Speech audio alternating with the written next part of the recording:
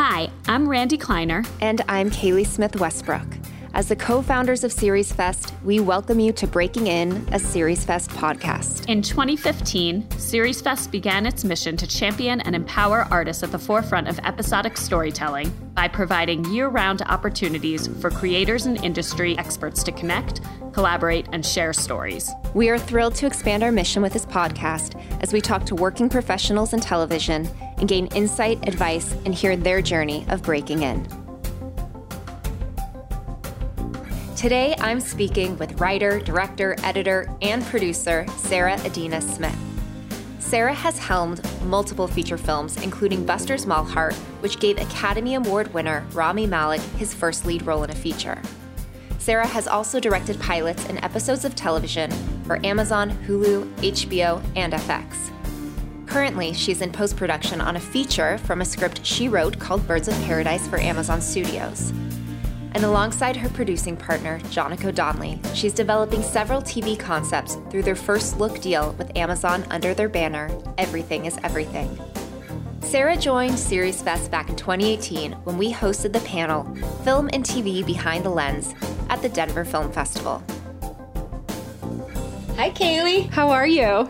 I'm good. I'm so honored to be doing this with you. Well, I'm so excited you're doing this. I know you have a very busy schedule. You're wrapping a movie right now. You're about to go film another one. And I said, are you available? And you said, like, next weekend or this weekend. I was like, let's do it before you run off for a couple months. So thank you. It's really good timing, actually.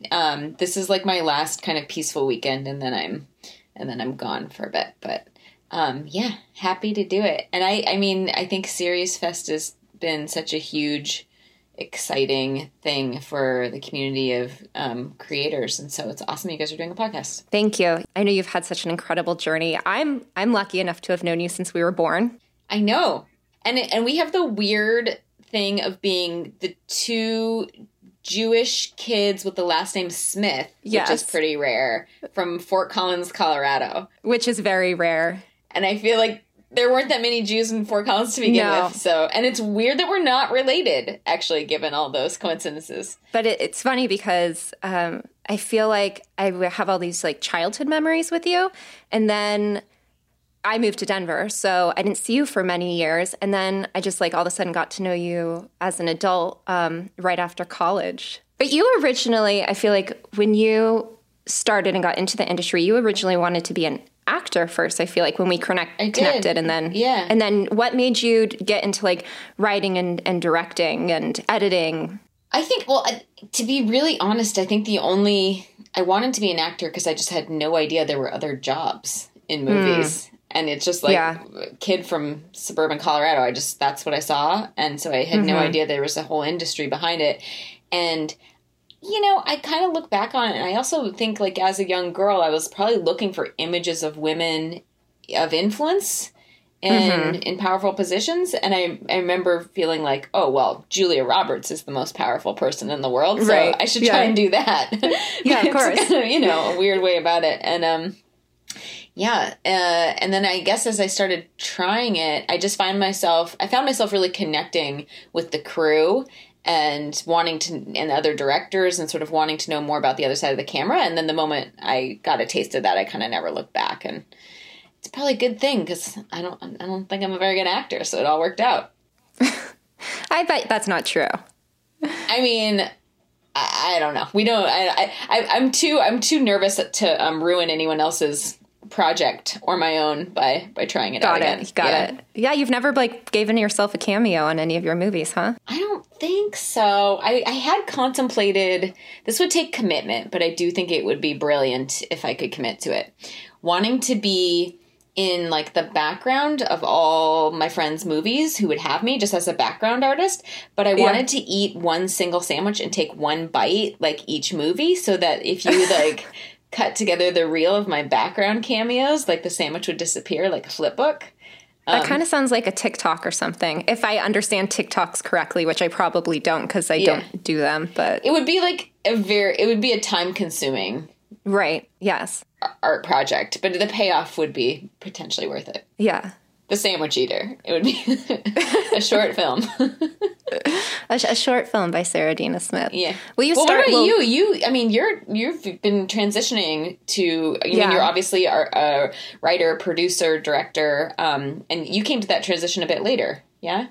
I mean, we've spoken about in the origin story of how Series Fest was founded, that I had created Marry Me, which was a web series back in 2008, which is when we reconnected, because I think the first time we sat down together, I was like, I think I have this idea, and I hadn't really thought about a career as a writer. When you first started out, I just remember you working all the time. Like, you never took a moment off. Like, every time I spoke to you, you were editing for someone, you were writing a new short. If that short didn't work, you were writing another feature. If that feature didn't work, you were doing something else. And it's really just so inspirational. And I look at your career now and I'm just like, oh my God, like, it's really incredible. And as I was like preparing and thinking about our conversation today, I was kind of like, I wonder if Sarah can actually see it. Like, I wonder if you, like, since you're so in it, you know, you're making a movie for Amazon Studios, and, you know, you've done pilots for Hulu and Amazon. Like, these are huge. These are things that, like, most people wish they could say, and you're just doing it. How does that feel? I did have a moment. It was actually yesterday. I mean, most of the time, thank you, Kaylee. That was really kind. Yeah. No, of course. I mean, most of the time I am, you know, a true workaholic. So most of the time I'm just so busy that I don't know if I stop for moments of reflection, but every once in a while, I'm like, I remember yesterday I had this feeling. I was like, I had to drive across town to do a VFX review at a shop called Lola in Beverly Hills, and just like had a moment of like, oh right, like, I'm a director. Like, this is like, I don't know. I felt like such a big shot. It's such a stupid little thing to do, but I'm like, oh, you know, I'm just going down to Beverly Hills for my VFX review. And it just sounded very like a director thing to be doing that day. So every once in a while I kind of zoom out and I smile, and it's fun to think about that. But honestly, I'm just so mostly entrenched in the details of the thing itself. And that's kind of what I get off on anyway, is the making of the thing. So, and then you mix that with the white hot anxiety of, because you care so much for these things. So it's like, you're just constantly kind of, I don't know. I kind of like feel like I'm tending this garden with a lot of different things growing at different stages. And so, because you care, like, I think I, maybe to my detriment, sometimes spend so much time worried about, like, well, this thing over here, or this thing over there, that it's sometimes hard to take it slow and appreciate. But that's actually, it's a good transition to talking about kind of where I'm at right now. And that's what I want to work on, actually, is being more patient, of having more gratitude, of having more fun, quite frankly.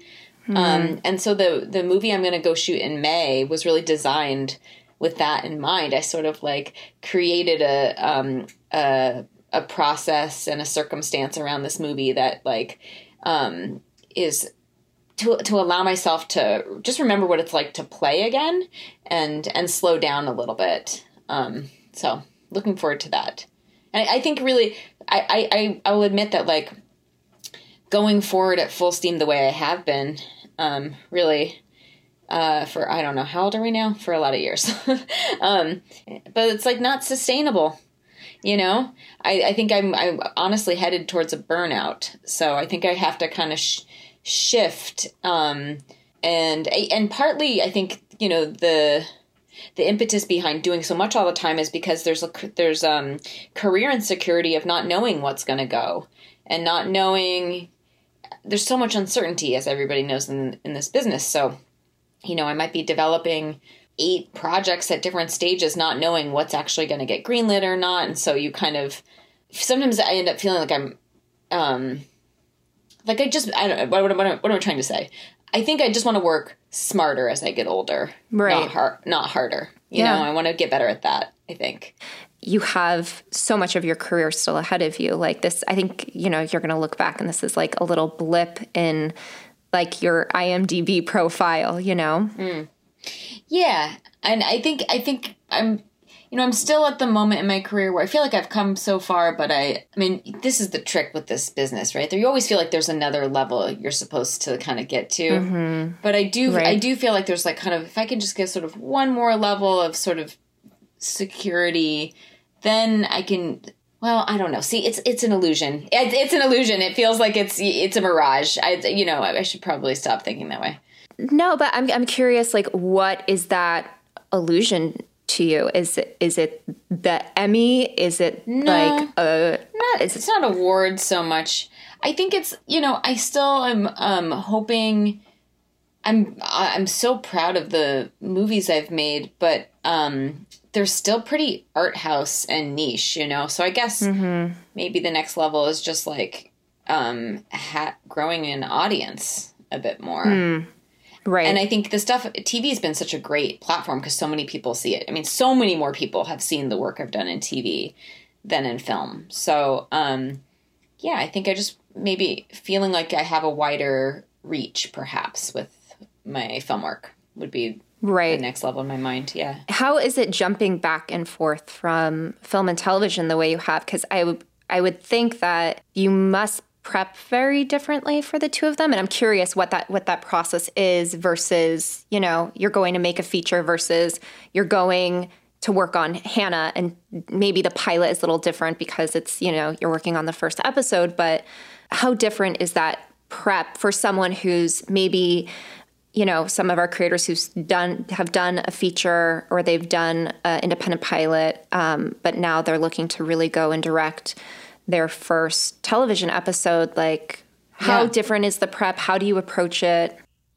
Well, TV is very different depending on whether you're doing an episode or a pilot, and sort of how, because the kind of the hierarchy of creative control in TV is a little bit different. So if you are coming in to do an episode in someone else's show, you're more of a guest artist. And so prep definitely looks different because oftentimes most of the time, they've hired all the crew. There are some cases, maybe an episodic TV, if it's an anthology, that's very different because then it's more like you're making your sort of short film or your episode self-contained. But for the most part, you're jumping on an already moving train.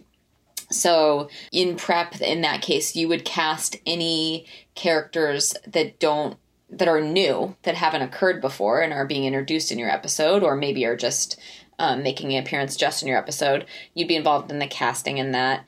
You'd be involved in any location scouting that's new, again, that hasn't been established. But again, because you're only doing that episode, the showrunner or creator are going to have rightfully very strong opinions because that might be a location. Let's say you pick that location and it works for your episode, but it might not work for 4 episodes down the line. Mm-hmm. So it's very collaborative, and I think you have to be. I think an episodic TV director is there to give a fresh perspective and new ideas and shake it up and keep, bring new passion to the storytelling. But you have to be a bit more deferential when it comes to the overall vision, because at the end of the day, it's not really your show. I would guess it's, really different for actors too, depending. Every show is a little bit different, but certainly, I mean, I've never really done an episode of something that was on for you're on the 8th season or whatever. But but I imagine in those cases, those actors know their characters so well and so much better than you as a director are ever going to know them. So yeah, in that case, you're there to make sure you're getting the most important beats of the scene, the turning point, that the cinema and the way it's shot is supporting the performances. And yeah, you're there to bring new ideas and get it in the can as a episodic director. And then as a pilot director, and again, this can vary depending on how, there's sometimes as a pilot director, you're just kind of coming on to bring the world together, get the train running and go forward. And sometimes you're a producing director. In that case, you're, really thinking about the overall, look and shape of the series. And so, yeah, with Hannah, I was involved day one. every location, every casting, every hiring decision, and just kind of building up the whole world of the show. And in that case, it really did feel much more like a film, much more sort of like my baby type of project versus being, like the kind of guest artist thing. And then there's like in between stuff too, like on Looking for Alaska that I did for Hulu. Mm-hmm. That was such a fun project and I was very passionate about it. But Josh and Stephanie were such seasoned showrunners. I think they had made between them like 11 shows on TV. So I sort of knew going in that like it wasn't going to be. It was part of, honestly, why I also took the job, just in terms of the timing of where I was at work-wise. It made sense to, like, I didn't have the bandwidth for, like, a full, like, more like Hannah experience where it's going to be, like, my show that I'm building from the ground up, and it's so much heart and ownership over every little decision. On Looking for Alaska, it was sort of a little bit more in the middle, where it was like, I'm a pilot director. I'm going to set these, for me, the most important thing for me on Looking for Alaska, and really why I wanted to take the job, was setting the cast up for success. So I put so much of my energy in the young cast. I, obviously was involved in all the casting decisions too, but then really making sure that they formed deep relationships with each other. And develop a real intimate kind of language of the show and trust and stuff, so that moving forward throughout that series, they would, because I wanted to make sure that when I left, no matter what director would come on, that they would like really be there for each other, and I knew that would support the performances all the way through. But on Looking for Alaska, like, Josh and Stephanie had their production designer and DP that they worked with, and were so gracious to be like, meet with them and, make sure you approve. But I also sort of knew like they've got the amazing fake empire machine. Exactly. So, I obviously, did as much as I could to sort of, establish the look of the show. And that was very important too. But again, it was like, I think for me, a chance to work with, a lot of young actors and to just kind of focus on getting to be an actor's director, which was really fun. And that's also how you found one of the actresses for that's right. your latest film, right? Is that how you... Yeah, that's right. Yeah. That is how I ended up making Birds of Paradise, which I'm just now, knock on wood, 48 hours away from picture locking in the edit. Yay! Congratulations. I can't wait to see it. Thank you so much. Yeah. Christine Froseth is such a incredibly talented, special human. And it was so fulfilling for me to get to see her learn to trust herself on Looking for Alaska and really open up and grow as an actor. And I just wanted to take that journey to the next step. And I thought it would be so cool to write a part for her to star in Birds of Paradise. So it's been really just really deeply gratifying to watch her find her stride. Did you know her before Looking for Alaska, or you just literally found her through auditions? No. And actually, Christine and Charlie on Looking for Alaska were found by Josh and Stephanie before I came on. That project, not to get too into the weeds a bit, but I think that project was like 10 years in the making, and they had it. First, it was going to be a feature film, and then a show, and then a film, and then... Well, it's based on a book, right? Yes, it's based on a John Green novel. Yeah, a very much beloved book. But so I think that they had been, anyway, they may have found them, it may have been one of the previous iterations when it was going to be a film that they were found, that didn't happen, and then ended up going back to them once it went to Hulu. Got it. Yeah. Well, I feel like you have an amazing eye for talent. I feel like one of the things of all your films, even back to like The Midnight Swim, all three of those actresses were just so unique and special. And then, you cast Rami Malek in Buster Smallheart, and the next thing you know, he's, cast and winning an Oscar in his next movie. So is there something... I can't take credit for other people's amazing success like that. That's all Rami. But I don't know. I would chalk that up a little bit to gifts from the universe, really, or just, right place, right time, I suppose. But it was funny when we went to cast Rami, or offer Rami the role, I should say, for Buster. in my mind, I was like, oh, he's so talented, but this is perfect because nobody knows who he is. So we were a tiny, tiny indie film, you know? So, right. It's really hard, as you well know, to get the attention of any like name actor for your, you know, and I was a nobody. So, I was like, well, this is perfect because he's so talented, but he's not so well known. I bet we could get him to read the script. And the day, I'll never forget this, the day we send the offer out, I'm feeling so proud about this idea. And then I like pulled to a stoplight and the bus next to me had a advertisement for Mr. Robot with his face on it. And I was like, you have got to be kidding me. The timing was just too funny where I was like, really? He already blew up? When did that happen? And Mr. Robot hadn't come out yet, but they had started their advertising campaign. And I remember being like, well, now I'm never going to get him to read it. And so I was really, anyway. No, it was a sign from the universe again. It was, but just lucky that we were able to get him in our movie before Mr. Robot premiered because, did it premiere? It may have premiered when we were shooting, actually. I can't remember, but he got very big very fast as we were shooting. So Series Fest Season 1, we did one of the first screenings before it had premiered of Mr. Robot. Rami didn't come out, but some of the other cast did, like Carly Chaikin and Sam Esmail came out. And that was the year that you went and shot Buster. So that was the same year, because that's when I shot People You May Know. We started filming the same week. Wow. Yeah, it was really strange that we started filming. It was like October 26th or something, and we were both sounds about right. Yeah. leaving at the same time. I love that. So, yeah.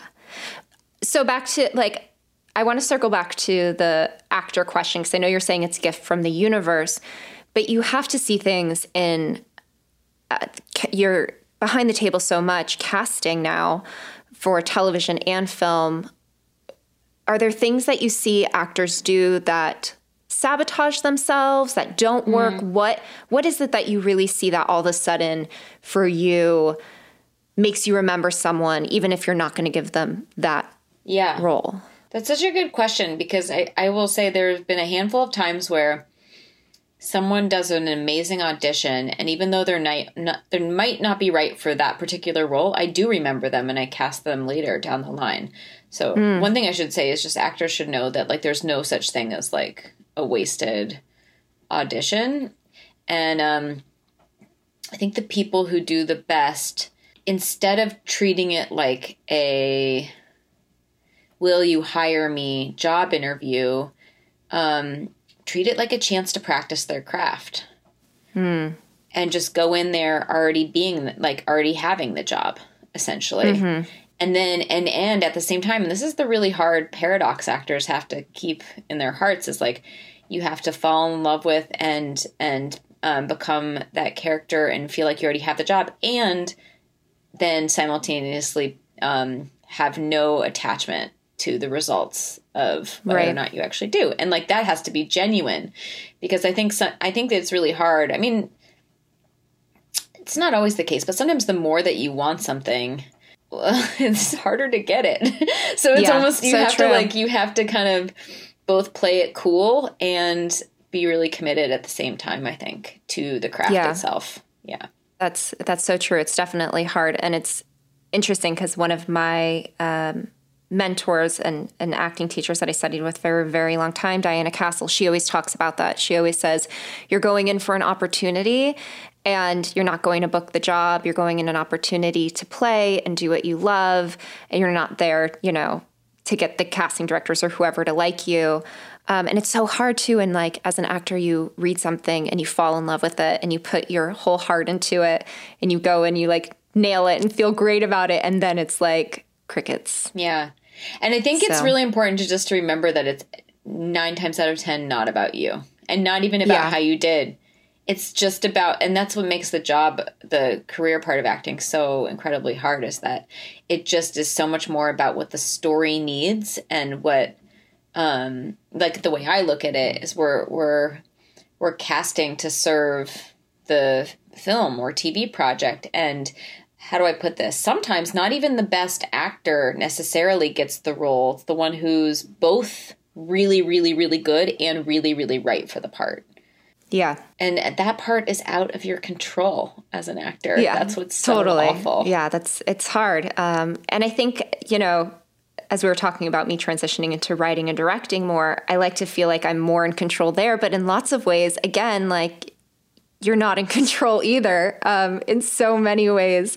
And I'm curious how you've talked about patience earlier in the conversation, and I'm curious how you've dealt with that. Like, I know you've written tons of scripts that have gone out to people and you're sitting and waiting for it. You're waiting for someone to, watch a cut.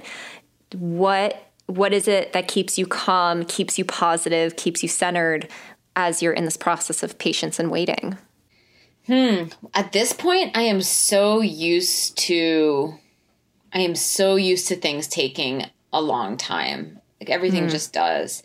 And so that part doesn't really kind of like bother me anymore. Also, like, it's always a big ask for someone to read something, like to watch a rough cut or to read something you've written in a rough stage or even in a final stage. Like, people are really busy and it's really hard to find the time. So, like, I think you do have to be patient. I think the thing that still causes me, like, it's really hard to be patient for is when I'm casting, actually. That part is hard. Because you're like, you send an offer to an actor and you're like, God damn it, could you just tell me yes or no? Please just read it. And it's just really hard to get people to read scripts. And I found the best successes I've had in casting, and I'm talking about, sort of more name actors, would be when you can get a friend of a friend to put in a good word, or somebody outside. The agents and reps will hate hearing this, but it's true. Like, it's usually through other people that that help them get motivated to read. Unless sometimes an agent or a rep can a manager can really go to bat for a project, and that will help for sure. But oftentimes it's like they have such a huge flood in their inbox of things to look at. So how does the thing kind of stick out from the pile of scripts they're supposed to read that weekend? And that's usually through a personal recommendation. Right. I don't know if that fully answered your question on patience. I mean, patience, we've talked about this before, Kaylee. I feel like patience is my big life to do. Like, that's the thing I'm supposed to learn. Yeah. It's definitely mine. And I'm definitely not good at it. Yeah. But I feel like you're constantly doing, even when, like, I think I get stuck and I think, like, sometimes I'll finish a project and I'm like, oh, I'm going to wait and I'm going to get feedback on it. Like, I feel like you're so good about just going to the next project. Yeah. That helps, by the way. That's it. I mean, that's a trick. That's a good trick that I think actually helps you be patient, because it's so much harder to be patient if all of your hopes and dreams are in one thing. In one project. I'm curious, though, because I feel like you've written so many projects and some things have been made and some things haven't. When you get an idea, do you just go and write, or do you sit with it for a while and, like, debate, like, how is this in line with my, career and my path? Is this how I want to be spending my time? Or do you just, like, kind of go with inspiration and you're just going to go do it no matter what? I usually kind of start doodling on it. So just, like, really low pressure. I always start with, like, very low pressure writing. I'm in my office right now, pinned on my wall are, like, a bunch of just, like, note cards of this, like, very primordial seed of a potential movie.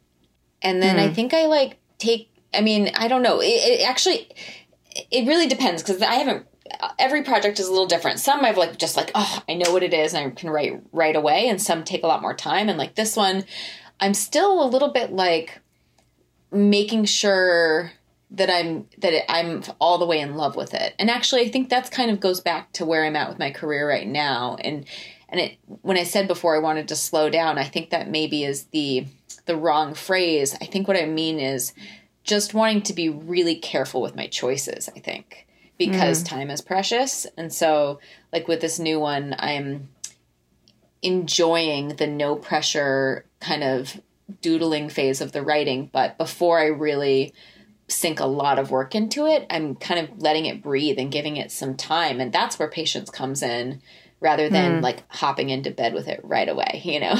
Right. Like I would have in my 20s. Now I'm like, let's just make sure this commitment is real. Which is the complete opposite of your relationship and marriage, because you got married when you were like 22. I did. I was a child bride, and we didn't date, and we just like went straight to... You just got married, and you're still together, which is amazing. It all worked out. And I love that you guys still work together all the time, which was going to be another one of my questions. Yeah. That he's your cinematographer, who's your DP on all of your movies. I know. It is a real gift that I get to work with the person I love most in the world, because we get to see each other that way, but also because I think he's such a brilliant artist, and he's always so good at reminding me when I am not fully being true to myself. He knows me so well that he can be a really good check when I'm sort of veering off from, I think, my more true self, if you will. So it's just, I think, a real... And I really have that with my producing partner, Jonico Donnelly, too. I think that's the thing. The way I struck gold in this life was to find truly amazing people to get to share it with and share work with. And it makes all the uncertainty about all the projects and all the, patience and anxiety and waiting and everything else, like it makes it all okay when you have people you love you can laugh with about it and roll with the punches with and stick together as you move through your career. So I feel like that's my probably number one piece of advice to people who are starting out in their careers is to find your collaborators and find people you really trust, who you speak the same language, and kind of hold tight to each other. And it'll just make the entire path so much more rich and enjoyable. And honestly, this is so cheesy. It's becoming a therapy session. We're like, but then you win either way. You win either way. Whether your projects are successful or not, you've already won, because then you've had a great time doing them and you've done it with people you love. How would you recommend to someone who maybe just moved to LA or doesn't really have a community, how to find those collaborators? How did you and Jonico meet? We met in college. And I would think no matter where you are in the world, even if you might not be able to find the person who's, as passionately into film or TV projects as you may find the thing about like making art projects is they inspire people, and you may find energetic collaborators in other ways. I'm thinking of, this is so random, it popped into my head, probably because we're both from Fort Collins, so now I'm thinking about it. There was this like really nice guy, and I'm so embarrassed because now I can't remember his name, but he worked at a frame store in Fort Collins, and I was making paintings at the time and sometimes would go in to get it framed, or I can't remember if maybe they sold canvases too.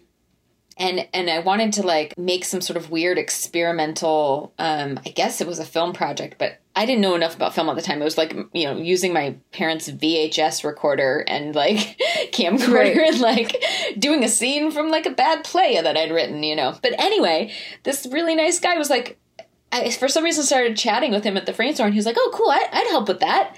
And all of a sudden, I've got a collaborator, And then we're all of a sudden do you remember the restaurant, the Silver Grill in downtown Fort Collins? It was like the big breakfast spot. I think it's still there. Maybe. It's been so long since I've been, but they were so there's another collaborator. They're so generous. They like let us shoot in the restaurant at night, overnight. So we like got a free location, and then I think my friend from history class was like, "Yeah, I'll come on and make this." So it's like you kind of just like gather your team of people. The thing about all of this is like it's supposed to be fun and creative, and so when you're just starting off, I think you can find people who are willing to go and do those experiments with you. And then if you do enough of those, chances are one of those people will stick around. And then all of a sudden you've got someone who's like potentially your true collaborator in person. Do you feel like you have that? I feel like I have had that. I had it with David, who was my writing partner when we wrote Marry Me. For a while, I feel like I had it with Sherwin Shalati and Shelley Stevens, who I did People You May Know with and Marry Me with. But I feel like we all kind of went off like and have been doing our own things. And, you know, Shelley's working at Netflix. Sherwin's directing a lot of television, and I'm going to have him on the podcast as well, which is great. And David had moved to New York, and we just stopped writing together. And it's actually the one thing I really miss is having a collaborator. This last project that I wrote, it took me a really long time to write, mainly because it was so big, and it was a really big world. You know, I think there's 15 characters in the series, and it took a good like year and a half to get the script to a place where I felt like I could share it with my reps because it was so big. And I often was like, I need a collaborator. And I'd go to Adam and I'd say, Adam's my husband. I go to Adam and I'd say, you know, I need help. I need a writing partner. What if I went to this person? And he was like, you don't. And so in a lot of ways, like, he's my collaborator. Yeah. But at the same time, he's, you know, working on his own projects, has his own writing partner, has, you know, his own production company. So I'm kind of like on my own. And I wish I had a producing partner who just and I have tons of friends who are producers, but they're busy with their own projects and they want to help and are, you know, so generous with their time when I ask for it. But like, I would love to have that partner as a producer or even a writer. I'd love to have a writing partner again. I love collaborating. We should start a matchmaking service for creative collaborations. Oh my God. In our free time, let's do that. No, we should, you know, and I will say, like, look, clearly this is a Series Fest podcast. And part of what we do at Series Fest is create community. And the amount of stories I hear from people of, you know, I met this other creator at the festival and now we're writing together and now we're going to shoot something together, which is amazing. But for me, I've always kept my creative self and Series Fest pretty separately. So I've never thrown my hat into the ring there because I feel like my role in Series Fest has always been to support the other creators because that was the intention of it. And I never wanted to mix those two things up. That makes sense. Yeah. Yeah. I think I agree. Having community, having those collaborators. And it doesn't it's true. I'm leaving out the fact that I have I've had and have lots of different writing partners and different collaborators. So it's not like that's true. It's only, you know, Shaheen and Jonico that are my main bouncing boards, but I you know, have scripts and things that I'm writing, things I'm just developing with other writers. So it's definitely a network of collaborators. But yeah, I think I just feel insanely lucky to have found two people who are very steadfast in their support of what I'm doing and hopefully our support for each other. That's amazing. That's amazing. In our careers. Yeah. I'm curious, just when I think about what our creators and a lot of the people that I speak to and directors who are really trying to break into television, specifically, how is it that you started directing television? It's like notoriously really hard to get your first TV directing gig. And I was so lucky that two of the actors in my first micro-budget feature, Ross Partridge and Jennifer LaFleur, introduced me to Mark and Jay Duplass, who were making this show for HBO called Room 104, and were looking to hire a bunch of up-and-coming filmmakers to direct episodes. And so it was my first chance at a pitch meeting for a TV gig. And as I tend to do, like, I just went in, you know, I just like really went for it. And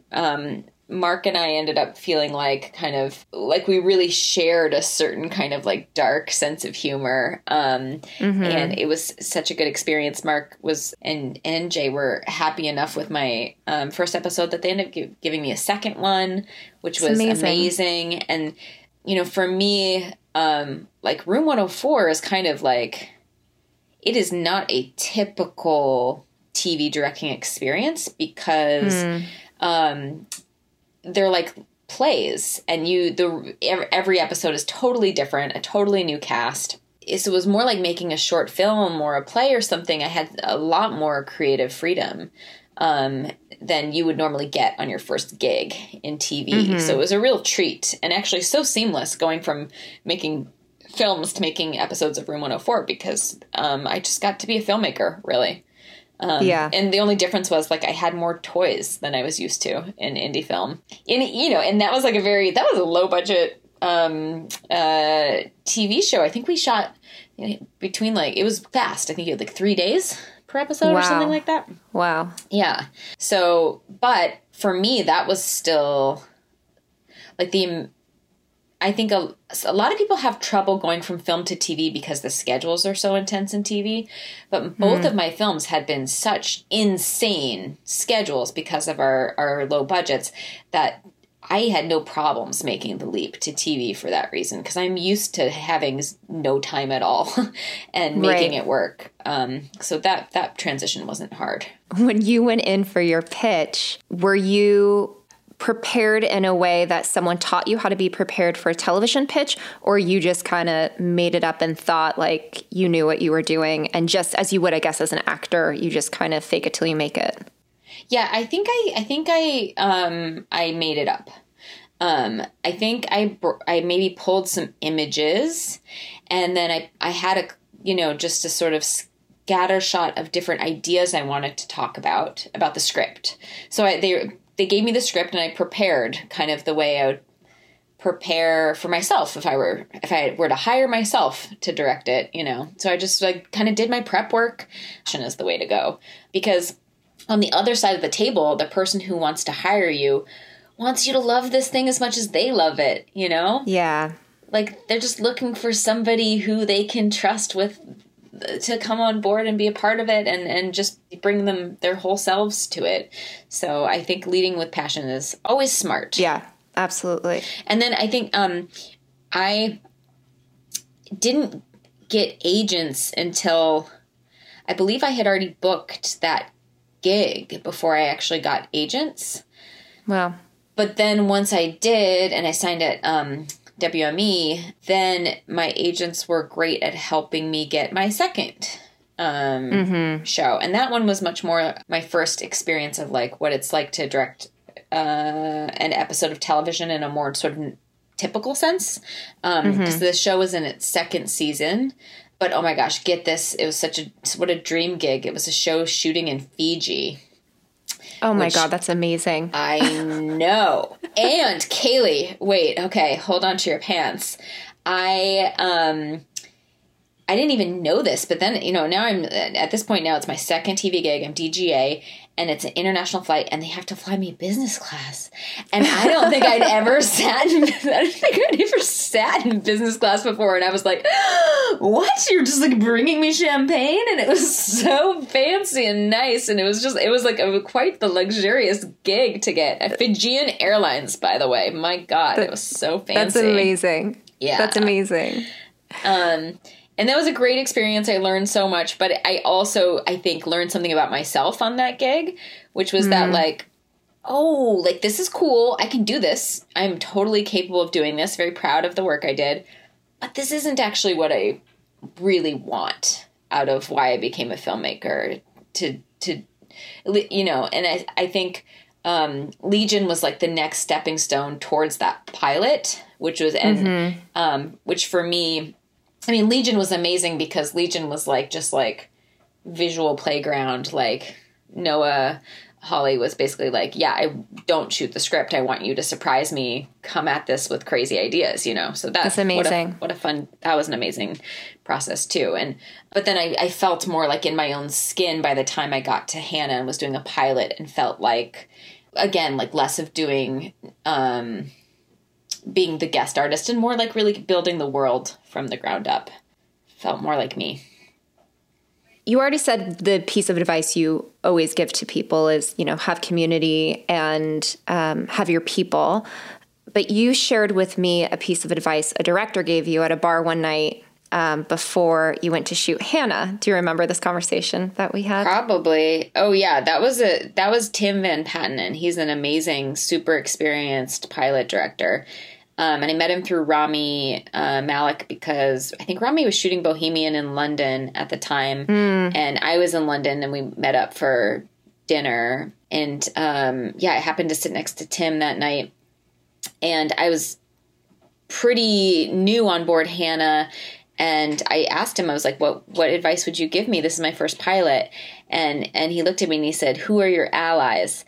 And I was like, oh, everybody's really nice on the show. Everybody's an ally, you know, so far so good. And he was like, no. And he looked me straight in the eye and he was like, who are your allies? And I was like, oh, okay, Tim Van Patten, I get it. Like, he was basically telling me, like, you're about to go into battle mode and you need to figure out who are your true allies. And he was so right. And it was great pep talk because at that very moment, I had been getting some resistance on the production designer and DP I wanted to hire, I think. And it made me fight even harder to make sure they got hired, and they did. And they, you know, those are the type of people as you are going into, you know, when I say battle mode, it's because you're fighting for the best version of the show and you're fighting for the soul of the story all the time. And you want to find who are going to be your allies to stand by you in that fight, both in the creative sense and in the practical sense. So it was a really kind of the perfect piece of advice to give me going into this. And I also, because I was so new to the politics of working with the studio, because I was sort of shielded from the all the political studio mechanisms that went into getting the show greenlit and to, you know, all the, there was always kind of, I was never the direct connection to that. And so making Hannah was the first time I learned how to navigate all the different powers that be and to do so in service of making the best show.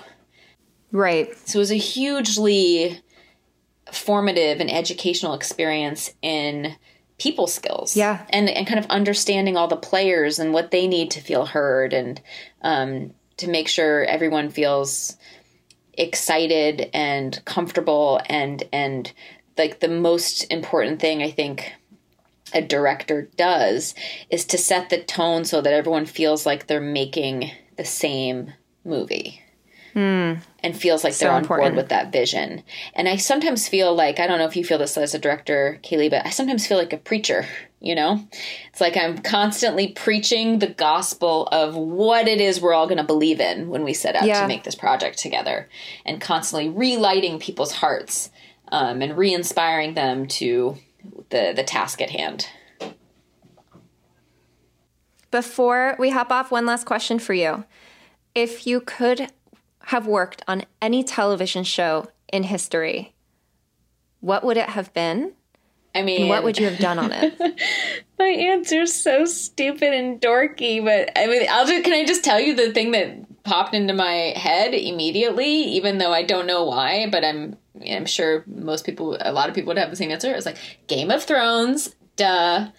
And I was like, I feel like I would just want to like have been, I mean, sure, it would be amazing to direct it, but the thing that came to my mind is like, I just want to be a White Walker. I just want to like, I just want to be like one of those cool, I just want to like, or you know, somehow like, I mean, I know there's a lot of CG going on, but I'm imagining there's somebody that's probably walking around in a suit in the background, a White Walker-y suit. I just want to like hang out. Okay. All right. Game of Thrones, White Walker from Sarah Adina Smith. That's great. So good to see you. Thank you so much for doing this. I appreciate it. Well, I absolutely love talking to you. I miss you, and I'm just glad we got to have this conversation. Thank you for tuning in for today's episode. Series Fest is a nonprofit organization, and our work would not be possible without our incredible board of directors, staff, and partners who make programs like this podcast possible. We have ongoing competitions, initiatives, and mentorship programs year-round, so please check us out at seriesfest.com and follow us on Instagram, Twitter, and Facebook to stay up to date on announcements. This episode was edited by Neil Trulio with original music by Adam Westbrook.